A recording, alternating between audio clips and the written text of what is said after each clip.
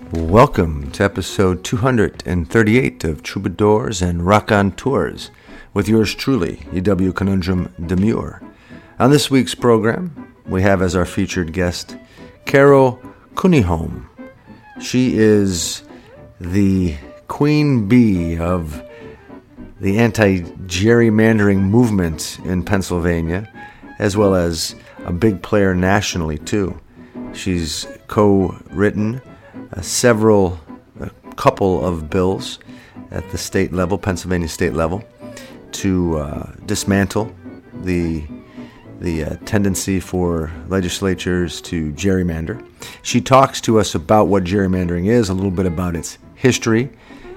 She also discusses what her strategy and her colleague's strategy is to get rid of gerrymandering, its negative effects on democracy, who's more involved, which party, the Republicans or the Dems, and prospects for 2018, and several other related subject areas. A fascinating, very, very informed discussion with Carol Kuniholm, a true patriot in my estimation. We also have an EW essay by yours truly entitled Expectation, a poem titled Barroom, and another wonderfully written and beautifully read original piece by our associate producer and resident essayist, Dr. Michael Pavis, a.k.a. Uncle Cesare, titled Flickers. And, of course, as is always the case, this is surrounded and fused with several great tunes. Thanks for being here. Let's get to it. Episode 238 of Troubadours and Raconteurs.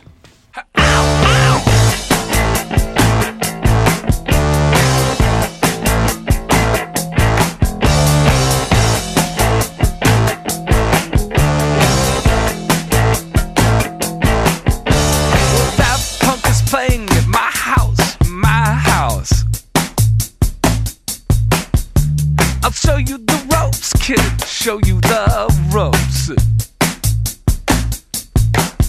Got a bus and a trailer at my house,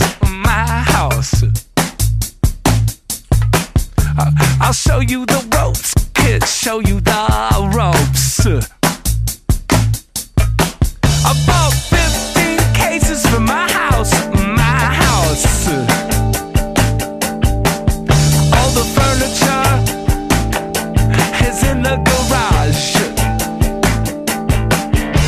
But that funk is playing in my house.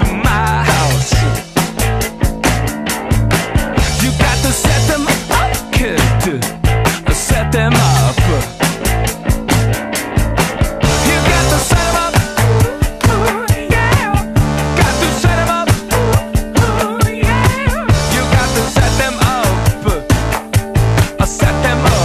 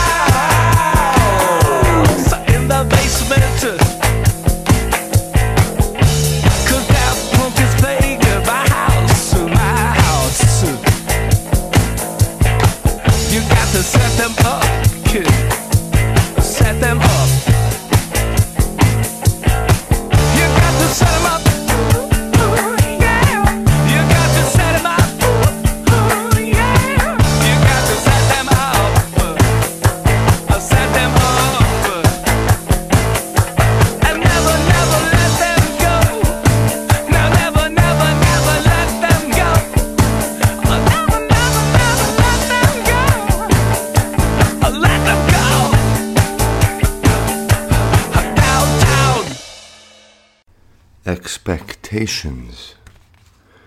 The sunbird squalor sets well with my ornery discontent. All happiness does clearly circumvent the tantalizing tokens and totems of a life's best, most deeply rooted intent. Is this just another of the billions, the quadrillions, of sad stories lived and not truly told? Most likely not worthy of a page or microphone, a stage or diner booth with saucer cup and coffee spoon. Just another wayward loon seeking a home and a gold-plated, embossed fancy spittoon. A bit of status for the parents' expectation. Now those have become yours, and to the heart-felt empty soul blues, because you are chasing nothing but the fear that you might in this place have arrived destined to lose. Too goddamn cowardly and selfish to choose. And all that is bluster is tired and utterly confused. Maybe as we gaze at it all and ourselves, we should be a tad more amused. No one likes us, I don't know why. We may not be perfect, but heaven knows we try. But all around, even our old friends put us down. Let's drop the big one and see what happens. We give them money, but are they grateful? No, they're spiteful and they're hateful. They don't respect us, so let's surprise them. We'll drop the big one and pulverize them. Asia's crowded, Europe's too old, Africa's far too hot and Canada's too cold, and South America stole our name. Let's drop the big one, there'll be no one left to blame us. We'll save Australia, don't wanna hurt no kangaroo. We're building all-American amusement park there. They got surfing too. Boom goes London, boom Paris. More room for you and more room for me. In every city, the whole world round will just be another American town. Oh, how peaceful it will be. We'll set everybody free. You wear a Japanese kimono, baby, be Italian shoes for me. They all hate us anyhow. So let's drop the big one now. Let's drop the big one now.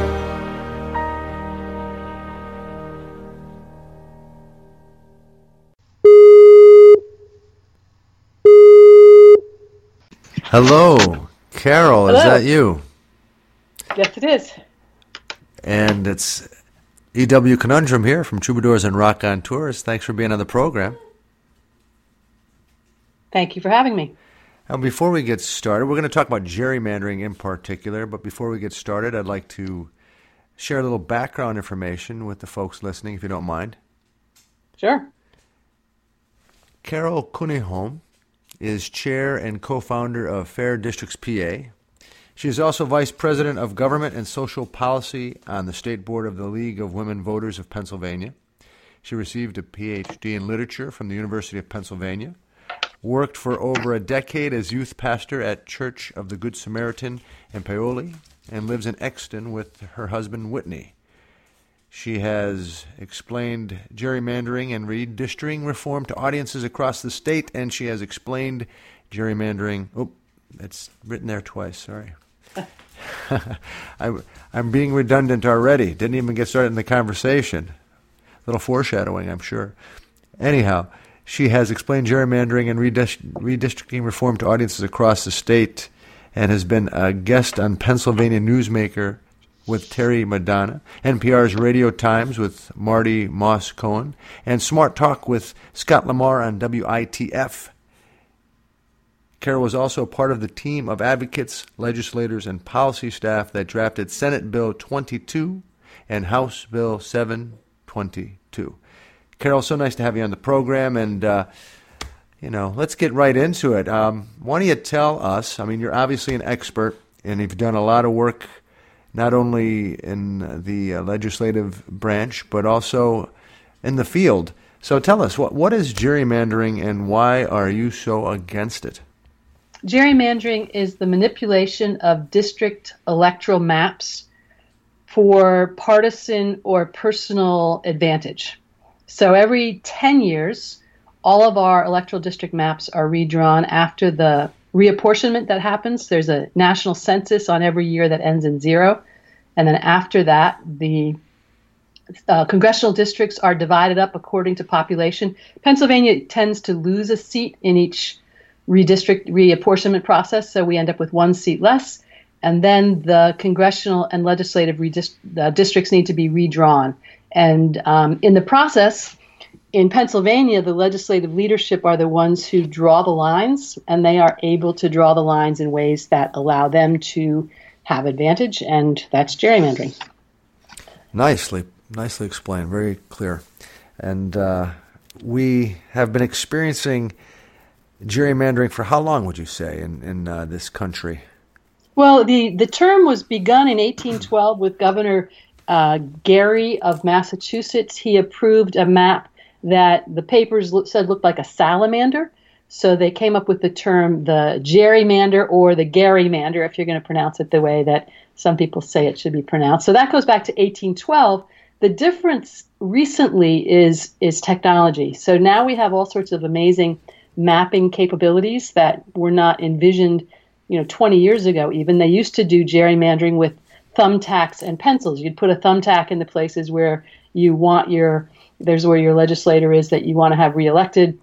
You put an X in the places where you have a legislator you want to get rid of because he's voted for bills that you don't like, or he's been pushing for reform in unpleasant ways, or he's been dating somebody's sister and people are angry about it. There's all sorts of crazy stories about why people get X'd off the map, but it all used to be done with pen and paper and pencil. And now it's all done with computers. So if you think about the mapping technology we have, and then data capture technologies, all sorts of information is known about all of us, what our education is, what our income is, every precinct, what the margin of voter turnout is, what the margin of victory for each elected official.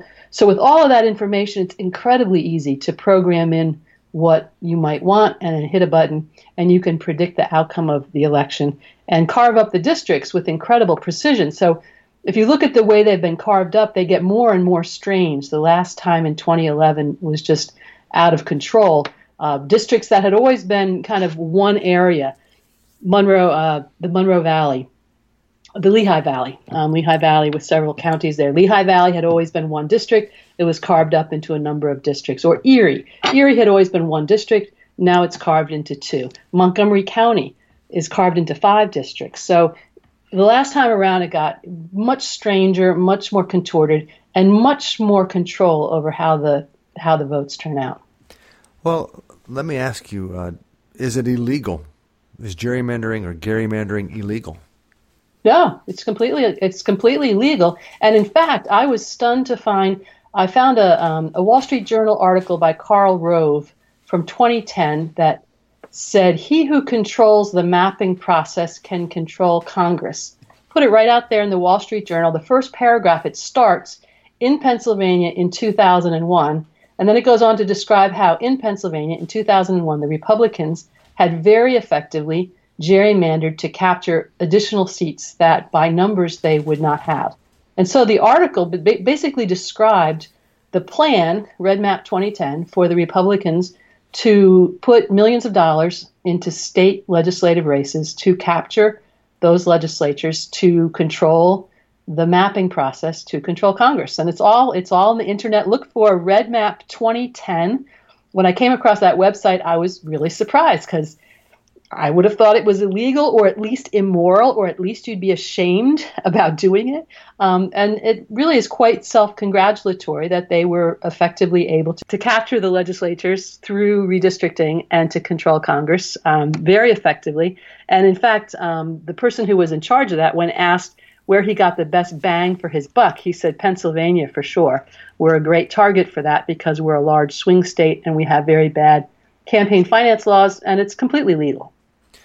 But you believe there's a problem with it. Do you think it's unethical? Oh, absolutely, it's unethical. It undermines the value of our vote. So everybody, whatever party you are, if the districts are carved up to ensure the outcome, and they are, so the outcome is decided before the primary and certainly before the general election. If that's the case, then all of our votes are worthless. Basically, they don't make a difference. Our votes don't count. And what that does is it undermines any sense of accountability that the legislator might have to the public. So the legislators, their loyalty is really to the leadership, because the leaders are the ones who are drawing the maps. So if it's a question between having voters angry with the legislator or having leadership angry, they're much more likely to take having the voters angry. They don't really need to listen to the voters. It's the person who draws the map that they need to answer to. And that, of course, undermines the integrity of our elections.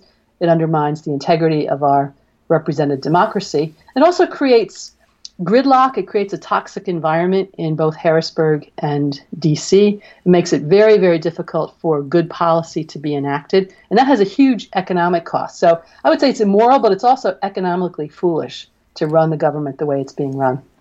And this is happening. This happens on the state and federal level. Is it the same gerrymandering that occurs for both levels of government? Do you know what I mean? They're different processes. So in each the complicating thing, it's a very complicated topic. It goes deep into the weeds, and I think our leaders like it that way. Of course. So each state is done differently. And in Pennsylvania, the congressional districts are done as a simple bill. So somebody hands legislative language to our legislators, and they are told to vote. Last time around, many of them didn't really know what the maps were going to look like, the congressional district maps would be. And they were told by leaders in both parties to go ahead and vote for it. When they actually saw what they had voted for, many of them were embarrassed. They did not know that those districts were going to be so strange and so odd. And there was certainly some collusion. That's a legal word that I probably shouldn't use, but there was certainly some winks and handshakes behind closed doors between leadership on both sides to protect the people that they wanted to protect and to create those districts. So that's done as a bill. It's simply voted on and passed as a bill, and then the governor approves it. The state legislative districts are done differently. That's a 5-person commission. Each of the party leaders in each house chooses one person. And then if those 4 can't agree on a 5th person, then the state Supreme Court chooses that 5th person. So last time around, it was the Republicans who had control over that commission, and they did a great job of ensuring victory for the Republicans in the state House and Senate. This next time, that is likely to be a Democratic commission, because the state Supreme Court right now leans heavily Democratic. So the 5th person will probably be chosen, will probably be a Democrat. And so we've been talking to Republican legislators and suggesting they have the opportunity to fix this before that happens. Some of them understand that. They look at it and they say, yes, that would be bad. And they are strongly in support of fixing the rules. Others somehow believe that that won't really happen, that they will still be able to manage the process themselves. We think they're being short-sighted. And we don't want to see it gerrymandered in the opposite direction. We want to see it done properly, and we want to see fair districts for everybody. So when the Republicans are looking at it and saying that would be bad, they mean they're thinking it would be bad if the Democrats now are in control of the gerrymandering. Yeah, and there are certainly Democrats who are very excited and very eager to have that happen. Another factor in this is a very interesting time. There's a lot of unexpected factors right now. The Republicans had been pushing for downsizing the legislature, going from 203 to 150 House districts. They pushed that amendment through in the last session. They've been a little reluctant to push it through in this session, and I think partly because if you look at who's going to be drawing those, it would be a Democrat or a Democratic commission. And who wants to go from 203 seats down to 150? And it's the Democrats who are drawing those districts off the map. So we suggest to everybody we would all be better served, the legislators, and certainly the people of Pennsylvania would be better served if it was an impartial process. Yes, for certain. As you said before, it really undermines the integrity of the whole notion of democracy. Now, I want to ask you on a national level, and I know it seems to me you're an expert nationally and statewide, probably more involved in state because you probably can do more within your own state. But nationally, and statewide, who's worse at gerrymandering or with gerrymandering, the Democrats or the Republicans? I know they both do it, but who takes it to the greatest extreme in your opinion? Is that easy to answer? Well, certainly by any measure, the last time around, the Republicans put a plan together that they called Red Map 2010. They put, I think, $12 million into it. And their thought was you target state legislatures, those small races, and you capture those state legislatures. And then you can get seats in Congress easily simply by gerrymandering those maps. So there's a study called Extreme Maps done by the Brennan Center for Justice. And they make pretty clear the Republicans won the game the last time around. That doesn't mean they're going to win the game the next time around. We know for sure that they are already planning for 2020. They have a website called Red Map 2020, and the Democrats have actually three, at the last count, they had three different initiatives going. One is called Advantage 2020. If you look at their website, the graphic on that website is a map of our Congressional District 7, which is one of the worst gerrymandered districts in the country. But Advantage 2020 has, Pennsylvania's district on its homepage. And then they have something called Unrig the Map, which is they're looking at governor's races and the impact those have on the process.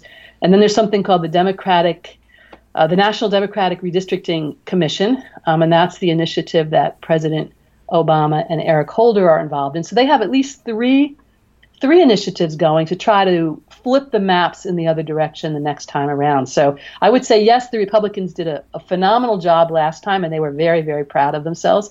That advantage, I think, is not necessarily going to hold. They do have a good advantage because they do have those legislatures right now, but there's a lot of money that's going to be going into changing this. There's a book called there's a book by David Daley called Rat Fucked, and I don't know if I'm allowed to say that title on your. Sure, you are.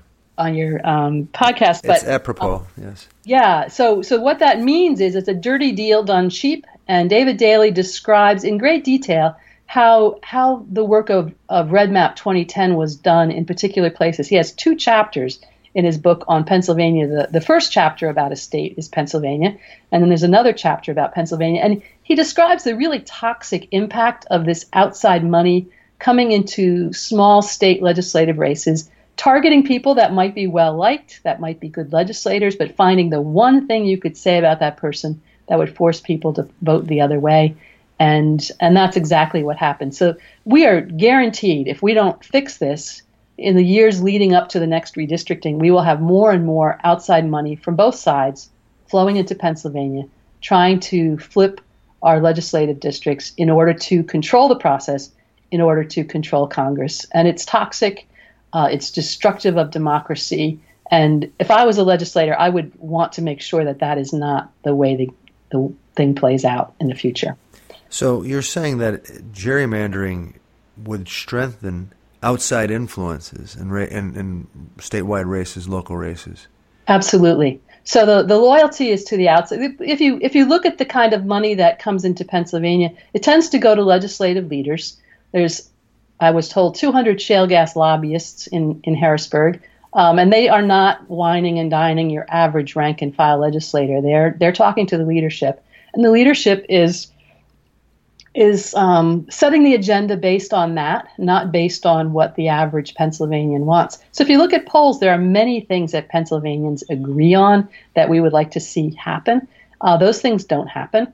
They're often not even on the table. They're not on the agenda. They're not considered.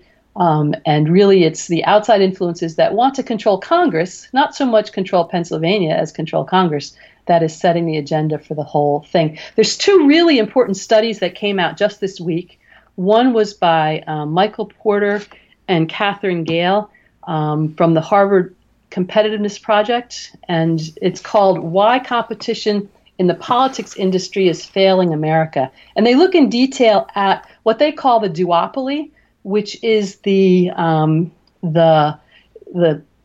political industrial complex of legislators, lobbyists, special interests. And they talk about the way that industry controls the rules of competition and basically shuts out the average voter's voice. They say that the average American appears to have only a minuscule, near zero, statistically non-significant impact on public policy. And they basically describe the way that this system, which is held in place by gerrymandering and certain campaign finance issues, has put people at each other in a way that is divisive and unproductive.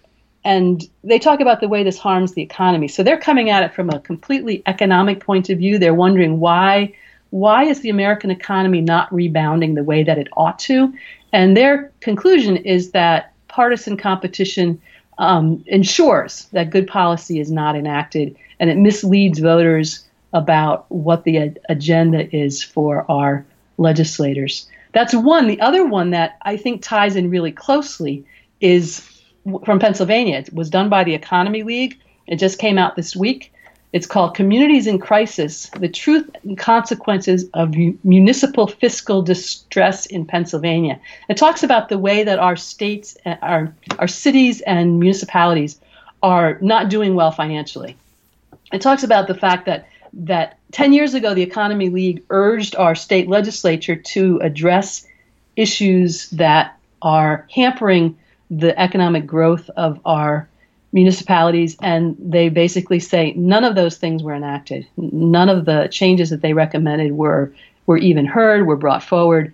And when you look at the way our gerrymandering is done, you can see exactly what's happened. Our townships, our cities are cracked out. That's a way of describing the way that lines are drawn, so that rather than a township having its own state senator or its own House representative, it's divided up into the surrounding communities. And so what would in many cases be a strong Democratic entity becomes broken out into surrounding Republican entities. And I'm not interested in whether it's Republican or Democrat. What I'm interested in is the fact that there is nobody who is representing that community. That's not the focus of their interest. And so if you talk to mayors from small cities around Pennsylvania, they'll say there are good solutions that would make our small cities much more economically viable. There's nobody bringing those forward in Harrisburg, and even if they do bring them forward in Harrisburg, they're not going to get a hearing, and they're certainly not going to get enacted.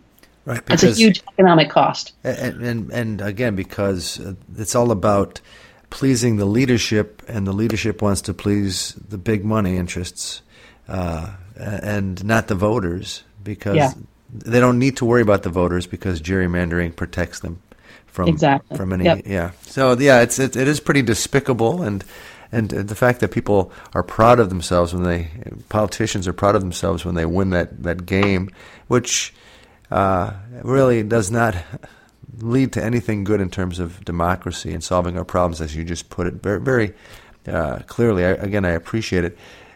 Carol Kuniholm, I think I'm saying that right. Yep, that's good. Yeah, it's a beautiful name, and you're doing wonderful work. You really are. I mean, I'm overwhelmed with how much energy and knowledge you have, and it also gives me it's heartening. It gives me a little bit of peace of mind that we have people such as yourself doing the kind of work and being on top of these issues in such an incredibly thorough manner. So thank you up front. And what's your strategy? How do you handle this now?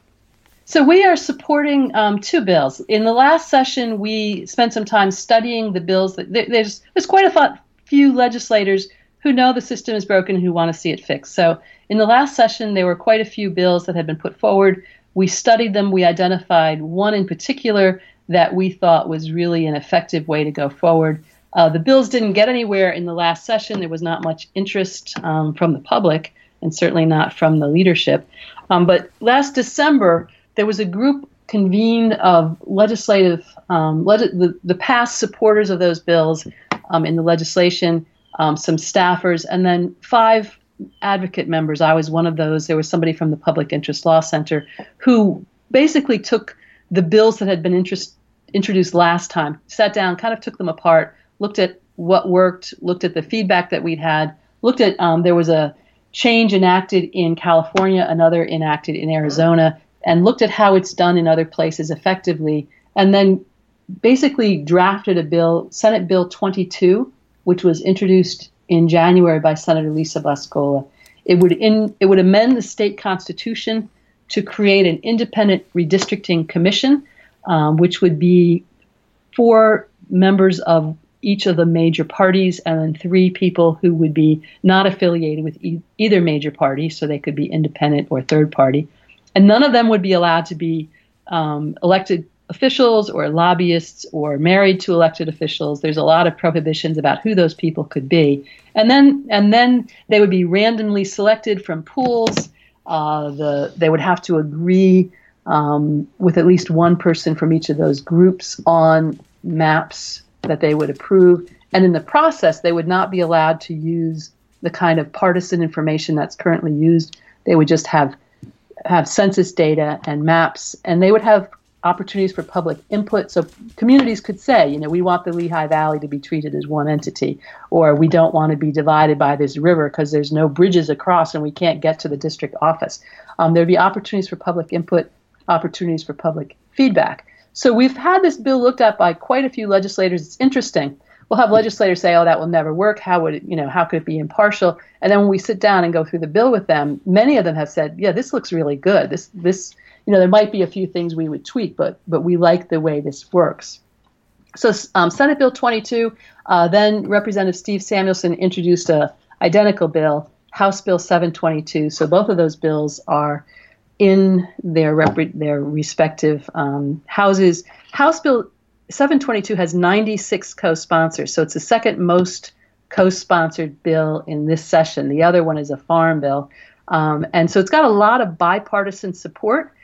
So we're excited about that. Both of them are waiting to be heard in committee, and pretty much that's a problem in our Pennsylvania legislature because the committee chairs have complete control over what gets heard in committee. And right now, both committee chairs are saying they're not going to hear the bills, but we're working on that. And are they Republicans or Democrats? They are. All committee chairs in Harrisburg are Republicans. And every committee chair, the committee chairs are chosen by seniority, not by expertise or by diligence or by respect from their colleagues. It's seniority. And they have complete control over what gets heard in their committees. I mean, the more we get to know what's going on in Harrisburg, the more we see the depth of the dysfunction. And legislators will tell us it was not always like this. It used to be that the committees would agree together on what would move forward, or it used to be that there were ways that it used to function better. I was in Harrisburg on Tuesday. We did a press conference asking to have hearings for both these bills. And quite a few legislators stopped me in the hall from both parties, stopped me in the hall and said, "You have no idea how bad it is." They're very, very unhappy about the way the budget impasse is unfolding. They feel like the average legislator has no say in anything. And they feel like there's an extreme dysfunction that has gotten worse year by year. And many of them would love to see this change take place because they think it would open the door to a more functional representative democracy. But right now, getting this through is a big challenge, and we're still trying to figure out how to do that. And again, it's because the political officials, representatives, do not have to really worry about the interests of the people because of their safe districts. Well, and the leadership in particular, because if you think about the leaders are the ones who have the control to draw the way they want to draw. So they draw themselves very safe districts, but they also have a lot of money behind them. So if it comes down to, someone's going to try to compete against one of those people, they can easily hang on to their seat by throwing money into the election and controlling the narrative. So the legislative leaders in particular are not very worried about what their constituents have to say, to the extent that we have had many of our volunteers who are constituents of those leaders trying to arrange meetings. And in some cases, they don't even get a call back. I have one volunteer who has called a leader's office 5 times now and has gotten no response. And basically, she's been saying to the people she talks to, if you were a business, you would be fired. Right. And the person says, thank you for your call. I'll pass that on. And there's no meeting scheduled, and there's no real response. It's discouraging. It's disturbing, and that's the system we currently have. And the prospects for 2018, the midterm elections, in terms of eradicating some of the problems with gerrymandering. Well, so the bills that we're putting forward are constitutional amendments. That means they have to pass in 2 consecutive legislative sessions, and then they have to go to public referendum. So it's as I've been told, it's a very heavy lift. I was actually told when we started in January 2016 that it was impossible. I was told by people in Pennsylvania and election reform experts around the country, we'd have these great conversations about, okay, what's the best way to fix gerrymandering, independent commissions, how should they work, really good conversations. And then there'd be this pause, and they'd say, oh, but you're in Pennsylvania. And I'd say, yeah. And they'd say, well, you're not going to be able to do this. And I'd say, and why would that be? And they'd say, you don't have initiative and referendum. And I'd say, but there's certainly other ways to reform things. And they'd say, your leadership will never give up control, and your public will never pay attention. So I was told some version of that by many, many people. Your leadership will never give up control, and your public will never pay attention. The truth is, yes, the leadership will not give up control, but since last fall, we have seen a huge explosion of public interest in how our elections work, in why our votes are not counting. People started contacting me last October, interestingly enough, to say, I've been trying to understand what's going on, and I think this might be part of the problem, and how can I help you? So we've gone, last year we had, at this time last year, I think I had 3 volunteers. By January, I think I was up to 14. And now we have hundreds and hundreds of volunteers across the state. We've had more than, I think we're up to 220 public meetings we've had since the first of the year. We've had more than 14,000 people attend. We've put 35 local groups in place in counties across the state. We've been pushing resolutions in municipalities and counties. I think we're over 100 municipal resolutions and 12 county resolutions in support of these bills. So our goal is to educate the public, and then to get the public to show up for primaries and for the general election, and to make this an election issue, so that the legislators who are not supportive know we're going to be looking at your vote on this or your support on this, and we're going to be voting on that issue in the elections. Well, I have to say, Carol, you've proven to me that you're a patriot, and I really appreciate it. Carol Kuniholm, she is a co-founder of Fair Districts PA and Vice President of Government and Social Policy on the State Board of the League of Women Voters of Pennsylvania, and working to fix the problem that we call gerrymandering. Now, and before I go, let me just say our sure. website, fairdistrictspa.com. Please go to fairdistrictspa.com. All this information is there. We have a really excellent page that shows maps, and you can zoom in on your own state legislative or Senate maps and see what was done. And once people look at those, they realize what's happening, and they want to help change it. So fairdistrictspa.com, spend some time there, and then join us. Sounds good. Thank you for sharing that information, and hopefully we could talk again and hear about all of the progress you've made. Thank you for having me. Take care. Take care.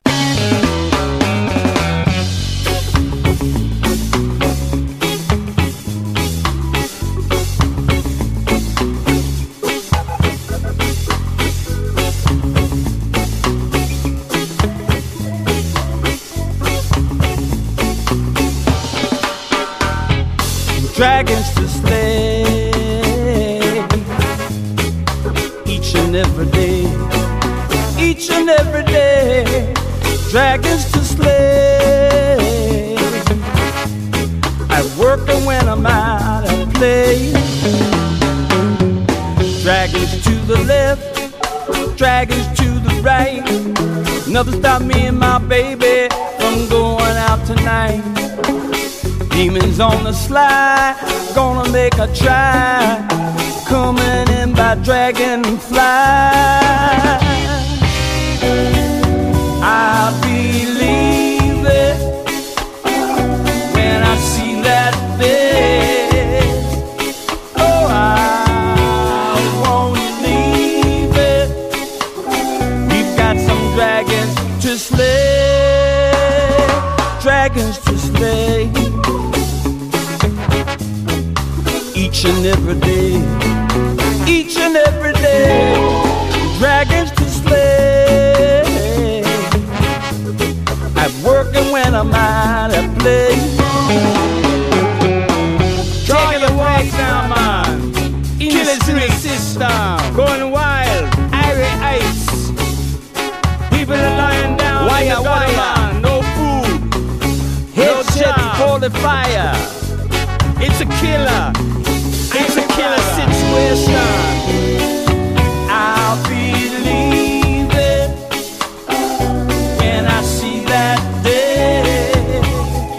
Oh, I won't leave it. You've got some dragons to slay. Dragons to slay. Each and every day. Each and every day. Dragons to slay. Dragons to slay. Dragons to slay. Dragons to slay. Dragons to slay. Dragons to slay. Dragons to slay. Dragons to slay. Dragons to slay. Dragons to slay. Dragons to slay. Dragons to slay. Dragons, dragons to slay. Dragons to slay. Dragons to slay. Dragons to slay. Dragons to slay. Yeah. Dragons to slay. Dragons to slay. Dragons to slay. Dragons to slay. Dragons to slay.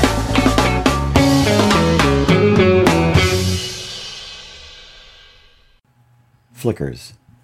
The old downtown and neighborhood movie theaters are long gone from our depressed former coal town. They've been bulldozed or gutted or renovated and turned into offices, restaurants, banks, bingo halls, or parking lots. They follow the vaudeville houses before them into oblivion. And although a marquee or two still stands, someone walking by a bank, say, would never know that Clark Gable and Carol Lombard once frolicked there, or that anxious, awkward teens, now dead or in nursing homes, made out in the balcony beneath the impassive gaze of a bored usher. The downtown theaters were a short walk over a bridge from my house, and my friends and I would head to the movies every weekend during the school year and every chance we got during the summer, watching cops and killers and cowboys and Indians and soldiers and swingers flicker on screens. At the time, there were 3 theaters downtown: the Comerford, the Center, and the Strand. 2 of them were old-time movie palaces, while the Center was a smaller, shabbier venue. The Center and the Strand are gone, banks now, and the Comerford has come through various incarnations with its marquee intact, now advertising a farm-to-table restaurant, the latest in a string of tenants in the multi-use building. At the Comerford, I saw marathon showings of the James Bond and the Planet of the Apes series, emerging bleary-eyed, with a popcorn and goober buzz, visions of vixens and villains and gorillas on horseback, and Charlton Heston and his mute, scantily clad companion Nova lodged in my head forever. At the Strand, I saw Cabaret and encountered a louche and exciting musical version of Weimar Germany, with Liza as hapless Sally Bowles and Joel Grey as the decadent MC under the sleazy and expert eye of director Bob Fosse. I saw a slew of John Wayne movies. He was one of my favorites. I watched him triumph in True Grit, taking the reins of his horse in his teeth and shooting with both hands in the climactic showdown with his nemesis, played by a mid-career Robert Duvall, after Boo Radley, but before Tom Hagen. I watched the Duke die, tears streaming down my cheeks, at the hands of the vicious, psychotic Bruce Dern in The Cowboys. I was too young to get into the R-rated Godfather, a daily source of pain to me, and I lingered under the Strand's marquee, memorizing the lobby cards and cursing my youth. Even my Aunt Jewel, not a cinephile by a long shot, managed to see it. The horse's head scene scared the hell out of her. And my brother-in-law tortured me, as was his wont, by telling me about the one nude scene, where Apollonia, Michael's doomed Sicilian bride, reveals her breasts on their wedding night. In those days, if I couldn't see a movie because of the rating, I read the parodies in Mad Magazine. That's how I first discovered Midnight Cowboy. Or read movie mags that had excerpts or summaries of the film scripts and stills, or read profiles in the slick general interest mags that my mother subscribed to. I still remember Shayna Alexander's profile of the enigmatic and interview-hating Marlon Brando in Life. Downtown theaters were just beginning to shutter as multiplexes were built in the malls that are shuttering today. The Center, where our hometown hero, Jason Miller, appeared on the screen as Father Karras in The Exorcist, converted for a while to a porn house, as did another theater, the Roosevelt, in the shanty section of a lace-curtain neighborhood. With a strip club across the street, the Center briefly anchored our town's shabby Times Square. My friend worked as an usher there, and he sneaked me in so I could catch, among other lesser titles, Misty Beethoven, the classic porn interpretation of the Pygmalion myth, with a twist. It was no My Fair Lady. In this version, the rain in Spain gave way to fellatio.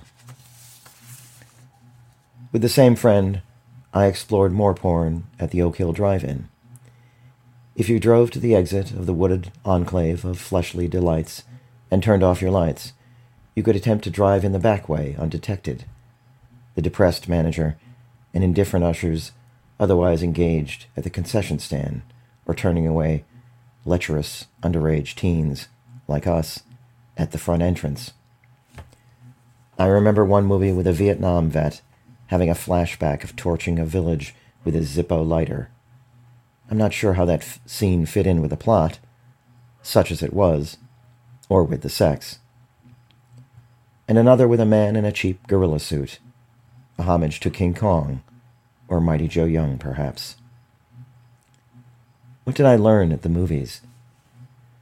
That war is hell, that martinis should be shaken, not stirred, that a cowboy, when pressed, has to bravely face his enemies and kill every last one of them, that you never tell anyone outside the family what you're thinking, that the devil is a foul-mouthed beast, that love is complicated, that ape must not kill ape, that life is a cabaret.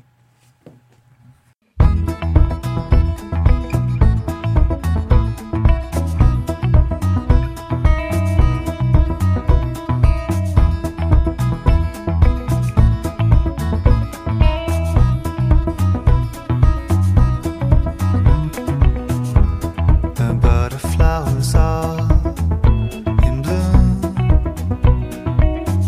but you're staying in.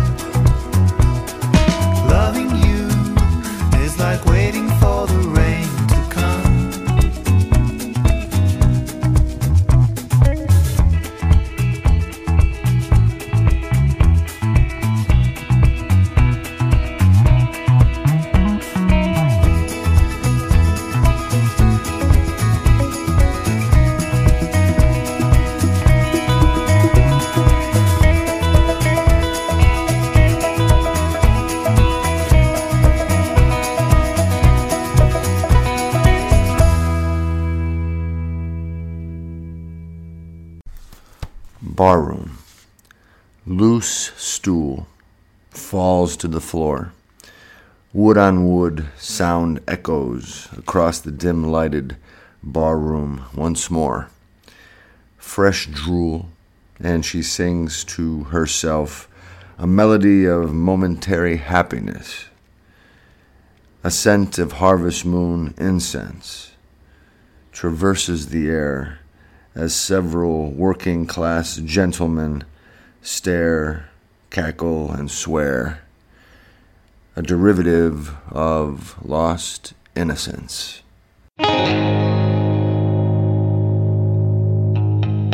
Oh, babe, don't say you're doing fine. Don't hide yourself away with something on your mind. You're drinking in the day, crumbling from the weight. Sometimes it's good to cry, cry, cry, cry, cry. This life's a fickle friend indeed, and when it comes to end, knocks you off your feet. Who can really say where she went that day? That's why you got to cry, cry, cry, cry. And I wait and hope, but I don't know, but I don't know where you are.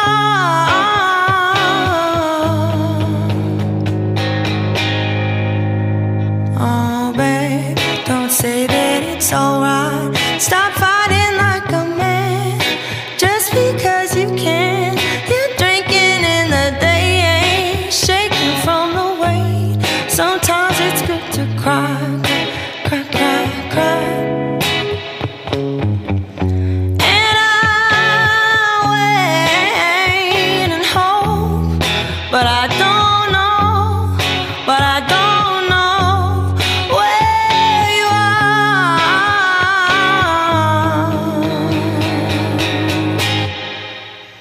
No, babe, don't say you're doing fine. Don't hide yourself away.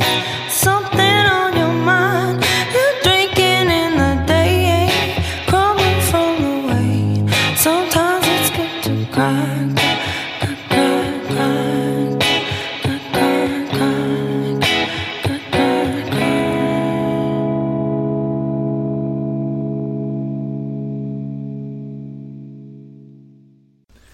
And there you have it, episode 238 of Troubadours and Raconteurs, with yours truly, E.W. Conundrum Demure.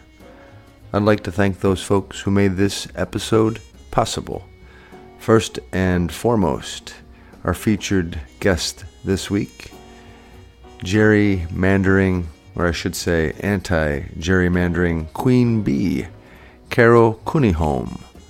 Thank you so much for all the important, hard work you do. You are a patriot. I also would like to thank our associate producer and resident essayist, Dr. Michael Pavis, for another wonderful piece, a.k.a. Uncle Cesare. And I also would like to thank these musical artists, Django Reinhardt and Stefan Grappelli, LCD Sound System, Randy Newman, Garland Jeffries, Erland Oy, Elise Legros, Branford Marsalis, and Terence Blanchard II. Until next week, enjoy this one. Thanks for listening.